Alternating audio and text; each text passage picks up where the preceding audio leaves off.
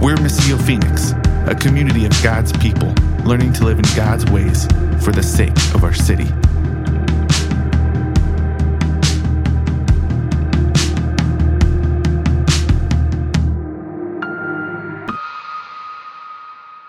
Good to be back here. Hey, we're going to be in Luke 23, the end of chapter 23 and the beginning of chapter 24, if you want to go ahead and start getting there in your Bibles. But I just wanted to say it's good to be back. I missed you all last week. For those of you who don't know, I flew to New Jersey last week to go visit another Soma church there, a friend of mine, and to just preach at their church for that weekend, and to watch him kill himself at a CrossFit competition, and just to hang out and get to know the work that's being done there. So it was really cool. It was really refreshing for me. Hopefully it gave him a rest on preaching that week as well.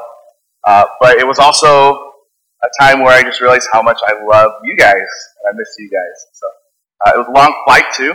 So the flight out there flew to Boston first, which was out of the way, and then got on a connecting flight to Jersey after that, which was another hour. But the flight to Boston was like 6 hours, and I sat next to an 11-year-old girl who was practicing her TikTok moves the whole time. And so, like, no joke, she would just be sitting there, like, eating her, like, crackers that they give you on the plane, and suddenly just be like, "Oh, sorry." And then she'd sit there, and then she'd just do it again. "I'm sorry." And she kept apologizing to me because she kept hitting me with her TikTok dances. It's like, all right, it's okay. I have 11-year-olds. They don't do TikTok dances, but they do everything. Fine. And then the way back, I was getting on a plane to fly back here, and the flight got delayed. Then it got delayed again. Then I got another notification that got delayed. So it ended up being, like, they were doing it in, like, 5-minute increments to kind of, like, ease the pain, I think. I was like, I know your game. Like, just tell me the real time we're going to leave, right? So it was delayed, like, 2.5 hours. And then I finally got on the plane. We boarded, and then, like, said, "Seatbelts on." The captain got on, gave his whole message. It was like, "We're getting ready to take off the runway here pretty soon." So I was like, great. So I texted Bethany, "Hey, we're finally on our way. This is what time I should get home. This is when the app is saying I'll land and all that." Great, cool. 40 minutes later, we still hadn't moved at all. Like, it didn't matter that we boarded the plane because the plane hadn't yet taken off. And then even when the plane takes off, it really doesn't matter until it actually lands, right? Right? The event of the plane taking off is nothing if it doesn't also land safely. And that's kind of how I felt about the sermon this week, the text, because earlier this year, at the beginning of the year, all 3 Missio congregations got together, the pastors, and said, hey, let's lay out a track for how we're going to go through the whole Bible in 1 year, right? And this week was scheduled to look at just Luke 23, the death, the crucifixion of Jesus. And many people have said before that this is like the climactic event of our faith. This is the crux of our faith. This is the literal moment where everything changed, right? And I would say yes and amen, but that's only half of the event. Because the death of Jesus only has significance and meaning. It only really matters if we also look at what happens 3 days later on Sunday morning, right? Because I could tell you lots of stories of people who died standing up here. They'd be sad and tragic. It would have some meaning because there's people who miss them, who are gone. But they didn't change our lives. They didn't change the lives of people thousands of years later. They didn't bring restoration and healing to a broken creation, right? Only one death has done that, and it's because he didn't stay in the ground. Because he did not stay in the grave. Because of the resurrection, we find meaning in Jesus' death. And in fact, Paul even said this in a letter to the Corinthian church in 1 Corinthians 15, verse 19. He said, if Jesus did not rise from the dead, then we should be pitied above anybody else. Like, everyone should just pity us. Because we're giving our lives to this Jesus, who we say died and rose again. And that matters for us. But if he didn't rise again, if he's still in the tomb, if he was just another person who died, then what are we giving our lives to, right? If you ever ask that question sometimes on a Sunday morning, even why are we here? What are we doing? You know? Why are we here? There's a lot of things we could be doing this morning. Football season again? Yeah. Beautiful weather out there right now. Sleep sounds amazing. There's a lot of things you could be doing. Why are we here? Kids, why are we here? You know? Go ahead, Sam. We can learn the truth about God. Good. Any other answers from our young ones? Why are we here? Are you fixing your hair or are you raising your hand? You're raising your hand. Go for it, girl.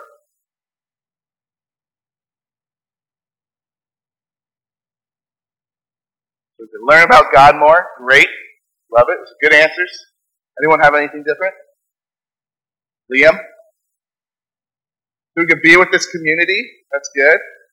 Yeah, we gather together with a community of God's people, brothers and sisters.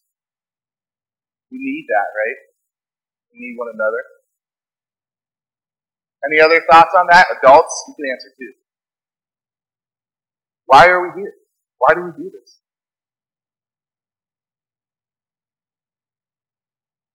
If you've never thought about that and now you're like, man, why am I? You're getting ready to get up and leave, I apologize. But if you're like me, you probably have asked that question before, Jess. That's great. I love that. Entering into a rhythm, a deep, rich history of God's people who he has always called to gather together as a people, right? Not as just individuals who listen to their podcast sermon throughout the week and are good, right? But he's always gathered a people together throughout history. Since he called Abraham and created a family and then a nation and invited other nations into that, right? Jesus calling 12 disciples, not just one. He's always invited a people to gather together. So and I love that Jessica said, to celebrate, right? I think that's key right there. Everything you guys said is absolutely 100% true. But why do we do it even specifically on Sundays? We are celebrating something significant that happened on a Sunday. Right? And the Sabbath, for the Jewish people, their one day of rest, they had this rhythm of 6 days of work, 1 day of rest. That would have actually been on a Saturday. It's there's a whole section of the church that they meet on Saturdays. They're called Seventh-day Adventists, right? But the church has a deep, rich history of, since the moment of Jesus' resurrection, gathering on Sunday morning, because Sunday is when everything changed forever. For all people, throughout all time and history. And not just for humans, but for all of creation. All of creation has been groaning for God to come and make things right.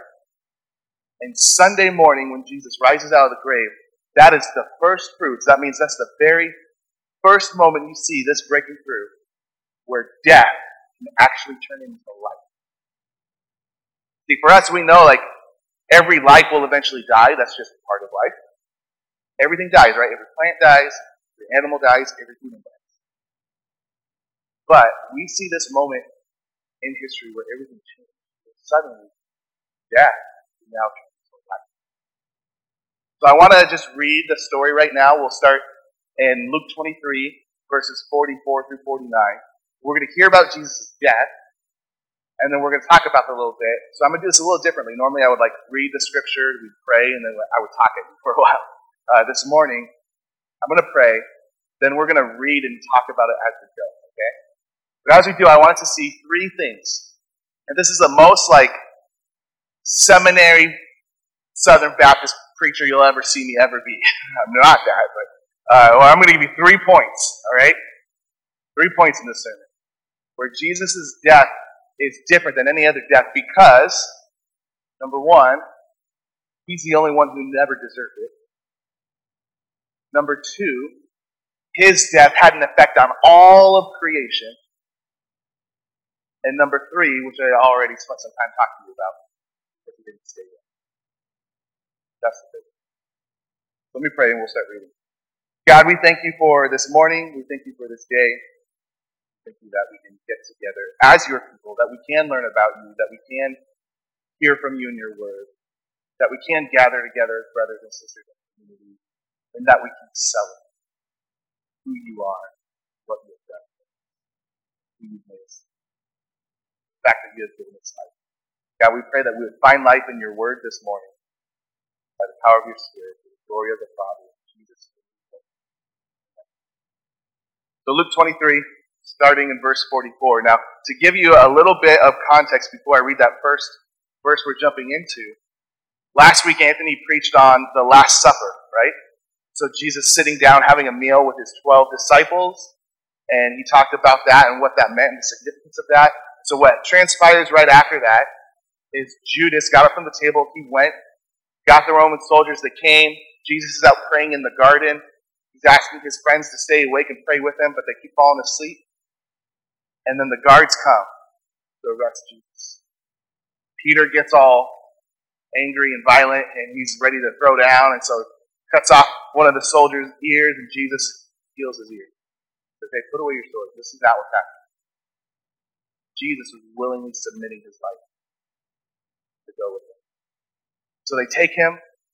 They send him to Pilate. Pilate was the governor of their area, Jerusalem, for the Roman officials. See, he was in charge. He was running the show. And Pilate looks at him, talks with him a little bit, and goes, there's nothing wrong here. This guy didn't do anything wrong. So he sends him to King Herod. Now, the Jews were allowed to have little kings over their areas, even though the Romans were really in charge. So it's kind of like a way to pacify them, like, here, you can do your own thing, as long as you still pay us taxes, right? So he goes, let's give him to the Jewish king and see what he says. So he goes to Herod, and Herod's like, I don't see anything wrong with him either. But they mock him a little bit, probably rough him up a little, and then send him back to Pilate. Interestingly, it says in Luke 23, Pilate and Herod hated each other up till this point. And suddenly now they become friends. I just find that super interesting, that one little line, seemingly out of nowhere, that like Jesus is even making peace between the people who are against him. Just the presence of Jesus and what he's going to do is making peace among men. So then he goes back to Pilate. Pilate's like, all right, we're just going to beat him a little bit then and then let him go. He didn't do anything wrong. But the crowd's mad at him, so to make the crowd happy. And the crowd's like, no, crucify him. Kill him. And there's a custom that they had that every year around this time, they would release one of the prisoners. And they said, don't release that one, not Jesus. Now remember, 7 days earlier, there was a crowd welcoming Jesus into the city and yelling praise to him and yelling, save us, Jesus. And now they're yelling, crucify Jesus. Just 7 days later, because he was not the rescuer that they had hoped for. They say, release this other guy, Barabbas. Now, some translations might say Barabbas was a thief. Might say that he, you get that picture of like, okay, a thief, that's why he's in prison, like he's kind of a bad guy. But actually, the original word, he was an insurrectionist. Now, what that means is, the rebel who was stirring up trouble. What he was likely doing was leading a rebellion against Rome. There were many people who came before Jesus who the Jewish people thought this could be the Messiah, the one who comes and rescues us from Rome, because they were leading an army of rebellion against Rome. So in this moment, the Jewish people are thinking, Jesus didn't end up being the guy that we needed. Maybe Barabbas will get the job done, right? Do you ever find yourself when you're trying to follow Jesus, you're trying to serve him, you're trying to love him, and you're like, I'm not getting what I thought I would get out of him. Maybe I'll try this thing. That's that exchange that the people are willing to make in this moment. Okay, it's that maybe Jesus isn't all he was packed up. Maybe Barabbas will get the job done. So they start yelling for him to be released and to kill Jesus, and Pilate gives in to the crowd. So they strap these two giant wooden beams onto him, and they make him carry it on his back until he can't do it anymore. And then they have to have someone else carry it for him. And they have whipped him already. They've beaten him. They're hurling insults at him. They're mocking him. oh, if you're really the king, let's put a crown on your head. So they get these giant, nasty thorns that they twisted together into a crown, and they place it on his head, and it's digging into the ground, piercing his skin. That's the context. In Luke 23, verse 44, he's now been placed on the cross. The cross he carried up a hill called the Skull. They dropped the cross into the ground, standing upright, and with giant nails to his hands and his feet, they hanged him on. Now, on either side of him, there are two other criminals. We don't know exactly what they've done. Again, some translations say that they were thieves as well. But they are also being tortured and murdered in front of everybody for their crimes. In verse 44, it says this: "It was about noon, and darkness came over the whole land until 3. Imagine that. We go outside right now, or when we're done, usually when we get done eating, it's around noon, right? What do you expect to see? Sun's out, right? Bright, sunny. Today's supposed to be a nice sunny day. The sky goes black. Noon, he's there on the cross. The sky goes black until 3. For 3 hours. In the middle of the day. It's like the sun just went and hit. Now, I don't know about you guys. I've unfortunately witnessed, not like witnessed it, but I've known of many people I've loved in my life who have passed away. The sky never went black when that happened, right? Now, sometimes it feels like that when you lose a loved one, like it feels like your whole world is falling apart. But literally, when Jesus is dying, the whole world is falling apart. Literally. The whole sky goes black. Because who is there hanging on that cross? The one who put the sun in the sky in the first place. The one who ordered the day and the night in the first place is the one who's being killed by people willingly. Verse 45, the sun's light failed. The curtain of the sanctuary split down the middle. Now that's an important fact because in the sanctuary, in the temple, there was a section called the Holy of Holies, where nobody was allowed to go, except for once a year, a priest who had done all these rituals to make himself clean and followed all these rules, could very carefully go in there with a rope tied to him, so that if something happened, people could pull him out. That's how afraid they were of entering into that, because that was where the presence of God was supposed to really be, at like the highest point, right? Like if you remember, as we've gone through the story of the Bible this year, like when Moses goes up the mountain, he couldn't even look at God. It's too much. He's too perfect and holy and good and righteous, and we are the opposite. So they couldn't enter into this space. And there was this, when you say a curtain, it's not like your nice little curtains that are hanging in front of your window, you know. It's not even like the blackout curtains we have so you can sleep in longer. Like these were like thick. They wanted to make sure nobody accidentally went through it. The sky goes dark, and then this curtain just tears into falls. The thing that had separated people from entering into the presence of God is there no more. Why? Because one of the things that priests had to do in order to get through there was to make a sacrifice. And again, to use Jessica's words, this was entering into a rich history that God had always called his people. That they had always had this rhythm of sacrificing an animal because of the things that they had done wrong, because of the rebellious nature of our hearts against God. Sacrifice an animal so that you could be seen as clean and enter into God's presence. And now there was a sacrifice being made. Jesus, on our behalf, so that we could actually enter. What we see in this, two things. Number one, Jesus didn't deserve to die. When you made a sacrifice, it was a pure, spotless animal, without any defect, without any blemish. Someone who had sinned themselves could not go and be a substitute for someone else's sin. But Jesus had lived perfectly for 33 years with no sin at all. He never rebelled against the Father. He always followed perfectly what his Father wanted. He always loved and cared for other people, even when they hated him. And in fact, this is where we see right here. Sorry, no back this up. I actually skipped over the important part. When Jesus was hanging with the criminals and he's being mocked, he says in verse 34, "Father, forgive them, because they do not know what they are doing." How many of you are having a hard time forgiving other people? Those of you who have kids, you ever have those moments when they're fighting against each other? You're trying to make some peace, be a peacemaker. Blessed are the peacemakers, right? Parents. You're trying to make some peace between them, the siblings, but they just will not drop it. Right? Well, he did this!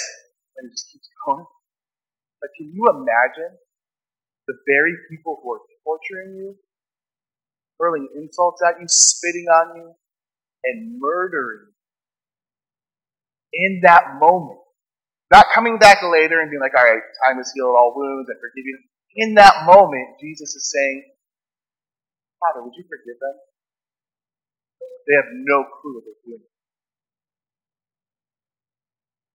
A perfect, spotless, sinless, always loving, always faithful, always obedient to the Father, substitution made for you and I.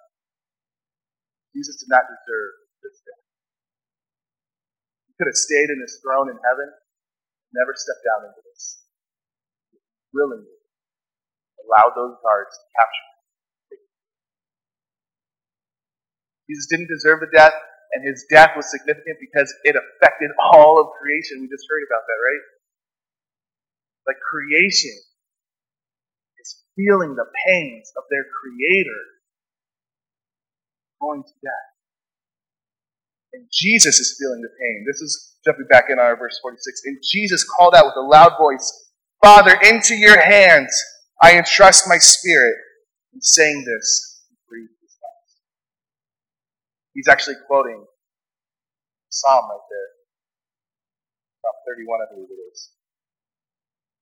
Father, into your hands I entrust my spirit, saying, my life is not my own. It belongs to you. I came here to do my Father's will.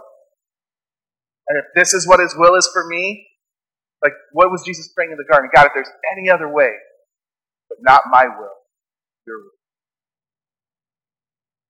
And up until the very last moment, Father, whatever you want, I trust my life. Now, a lot of us in here have said we've given our lives to Jesus, right? We trust Jesus with our lives. But when the going gets tough, when hard things come, in that moment, do we still feel like saying that? And in the hardest moment ever, Jesus is saying. It goes on, verse 47, when the centurion, that's the Roman guard who was there, saw what happened, he began to glorify God, saying, this man really was righteous.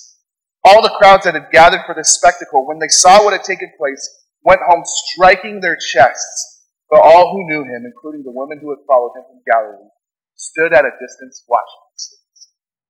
That image right there of striking their chest, what that was a symbol of mourning. When someone was in mourning, when they were in pain and sorrow, they would rip their clothes and they would beat their chest over and over. To signify on the outside the torment that was going on the inside. Now listen, these were the people who were just yelling for Jesus to be killed. These were the people who gathered together for the spectacle, it says. In that time, they didn't have Netflix, they didn't have Amazon Prime, they couldn't go out to the movies. You know what the form of entertainment was in this Roman world? Crucifixion was like the highest form of entertainment. Sick, but it's true. They would bring their children. I know we're talking about some hard stuff with kids in the room right now, but imagine they would bring their children and say, let's go watch the crucifixion. People would cheer. They gathered for this expecting a good show, and they were screaming for it. They wanted it. And then it happens. Suddenly, something turns. They see the ugliness of it. They realize this is not what I wanted at all. And I think if any of us have ever been caught up in sin, we might be able to relate to this. Because there's sometimes where it's like you are just passionately going after this thing. And then when you get it, you're like, oh, no, that didn't satisfy. That's not really what I want. And in this moment, the guard there, who was overseeing this, making sure that they died, yells out, this man really must have been righteous. And all the people have a change of heart.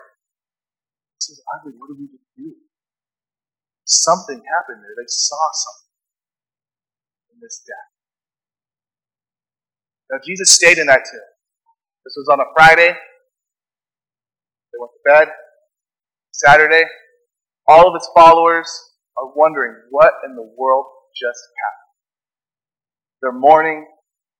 They're confused. They're probably scared. If they find out that we were with him, what are they going to do to us? Confused. Jesus is still sitting in the darkness of death. Luke 24, verse 1.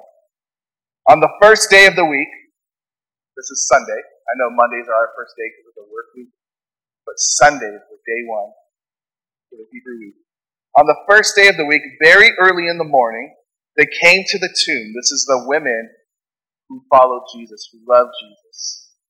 They wanted to go and prepare his body, so they prepared his body earlier to set him in the grave, and now they're coming to continue to care for the body. So they brought spices that they had prepared. They found the stone rolled away from the tomb. A giant stone that was blocking the entrance, so grave robbers couldn't come in. It's rolled away already. So they went in, but they did not find the body of the Lord Jesus. While they were perplexed about this, suddenly two men stood by them in dazzling clothes. So the women were terrified and bowed down to the ground. Why are you looking for the living among the dead? Asked the men. He is not here, but he has risen. Remember how he spoke to you when he was still in Galilee? He has risen. This is verse 6. Remember how he spoke to you when he was still in Galilee, saying, it is necessary that the Son of Man be betrayed into the hands of sinful men, be crucified and risen on the third day. Jesus had told them about this. But it's not what they wanted, so it's not what they wanted to hear. But now they remembered his words. Returning from the tomb, they reported all these things to the 11 and to all the rest. Mary Magdalene, Joanna, Mary, the mother of James, and the other women with them were telling the apostles these things. But these words seemed like nonsense to them. They did not believe the women, even though Jesus told them it happened. Peter, however, got up and ran to the tomb. When he stooped to look in, he saw only linen clothes. He went away amazed at what had happened.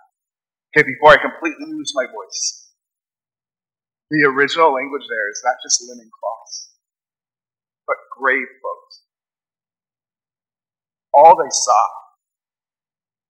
was a symbol of death. All they saw was a shadow, remnant of death laying. But Jesus himself, in his body, now listen, he didn't just float up to the sky in a spirit. The very body he was born in as a baby on this earth got up. The very body that had his hands and his feet pierced and his skull pierced with the thorns got up. The very body that had breathed in the regular air on this earth that you and I breathe in was filled in his lungs again, once again, with life from the breath of God. The Spirit raised Jesus, got up, he walked out of that tomb. And later he appears back to his disciples, and to prove it that he's real in the flesh, he eats with them. Right? And then he tells them, hey, one day we're going to eat together again. I'm going to go prepare a place for you, and we're going to eat together again. My Father is restoring all things. And Jesus is the first inauguration of it. Jesus, going through death and into life, is the reason we gather and celebrate. Because if we go with him, if we trust in him, if we follow after him, then we too will pass through death. You'll see grave clothes tossed aside, but we will step into life. And just like Jesus shared meals with people all throughout his time on earth, we will have a feast in eternity. That's what Revelation talks about. A whole banquet table, sitting down and eating together. So we're going to go and eat together now. This is just a small foretaste. It's a celebration because of what we know we have in store for us to come. And don't worry, I will sit far away from all of you just in case this is something contagious. But we will sit down and eat together, celebrate, magnify the Lord, knowing this is just a part, this is a small taste of what's to come.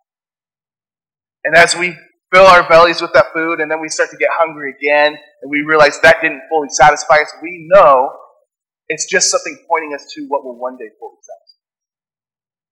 We know that new resurrection life is in store for those who are in Jesus. Amen? That's what we celebrate. That's why we're here. And that's why each week we also send each other out to be witnesses to this. Just like those women ran from the tomb to go and tell other people. Our benediction this morning, you're going to hear in a moment, is later on in chapter 24, with Jesus saying the same thing to his people. You are now witnesses of this new resurrection life. Go and tell as many of you. That's why we're here. Amen?